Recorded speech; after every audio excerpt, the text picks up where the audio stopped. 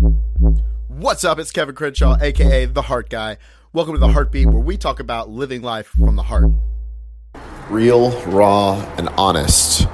That is what I pride myself in terms of my branding for my entire brand as The Heart Guy. And I am just wanting to be real, raw, and honest with you guys right now that these past few weeks have been kind of insane. A lot of personal growth, a lot of personal reflection. And as I'm diving deeper into this growth and reflection, which I will be sharing with you guys very, very soon, I'm seeing the bigger lesson in it.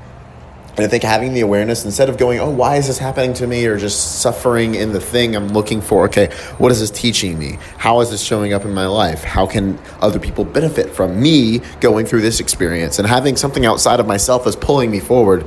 And I think it's important to kind of look at that in your own life. And, you know, if you're going through something, instead of wallowing in it, see a higher perspective. How is this, or what is this teaching me?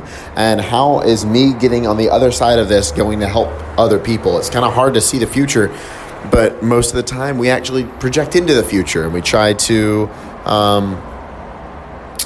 project what we don't want, which is fear, right? So we're very good at projecting into the future. We just usually project what we don't want instead of what we do want. And so when you focus on what you do want, and you project into the future, that's when things start to click, right? That's when things start to happen because what you focus on grows. So anyway, I'm going through my own stuff right now, and I'm not perfect, and I don't pretend to be perfect, but I am real and honest with myself and with you guys, and that's something that I pride myself in because we're not supposed to be perfect. We're supposed to be real and human.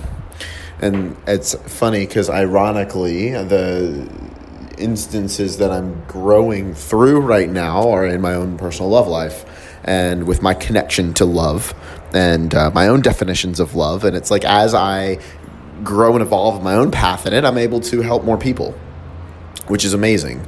And so that's what I'm working through right now. And just wanted to touch base, let you guys in on that. And hopefully, you know, if this helps you, if you are working through something in your own love life, or even in other areas of your life. It could be finances. It could be your physical health. Most people turn their pain into their power, and, you know, their down points into their triumphs. And that is, they use as a platform to inspire other people. And by the way, you don't have to be a fucking coach to inspire people. You can just be living your best life and make new friends. That in and of itself is inspiring. It's something that I've been paying attention to is my network.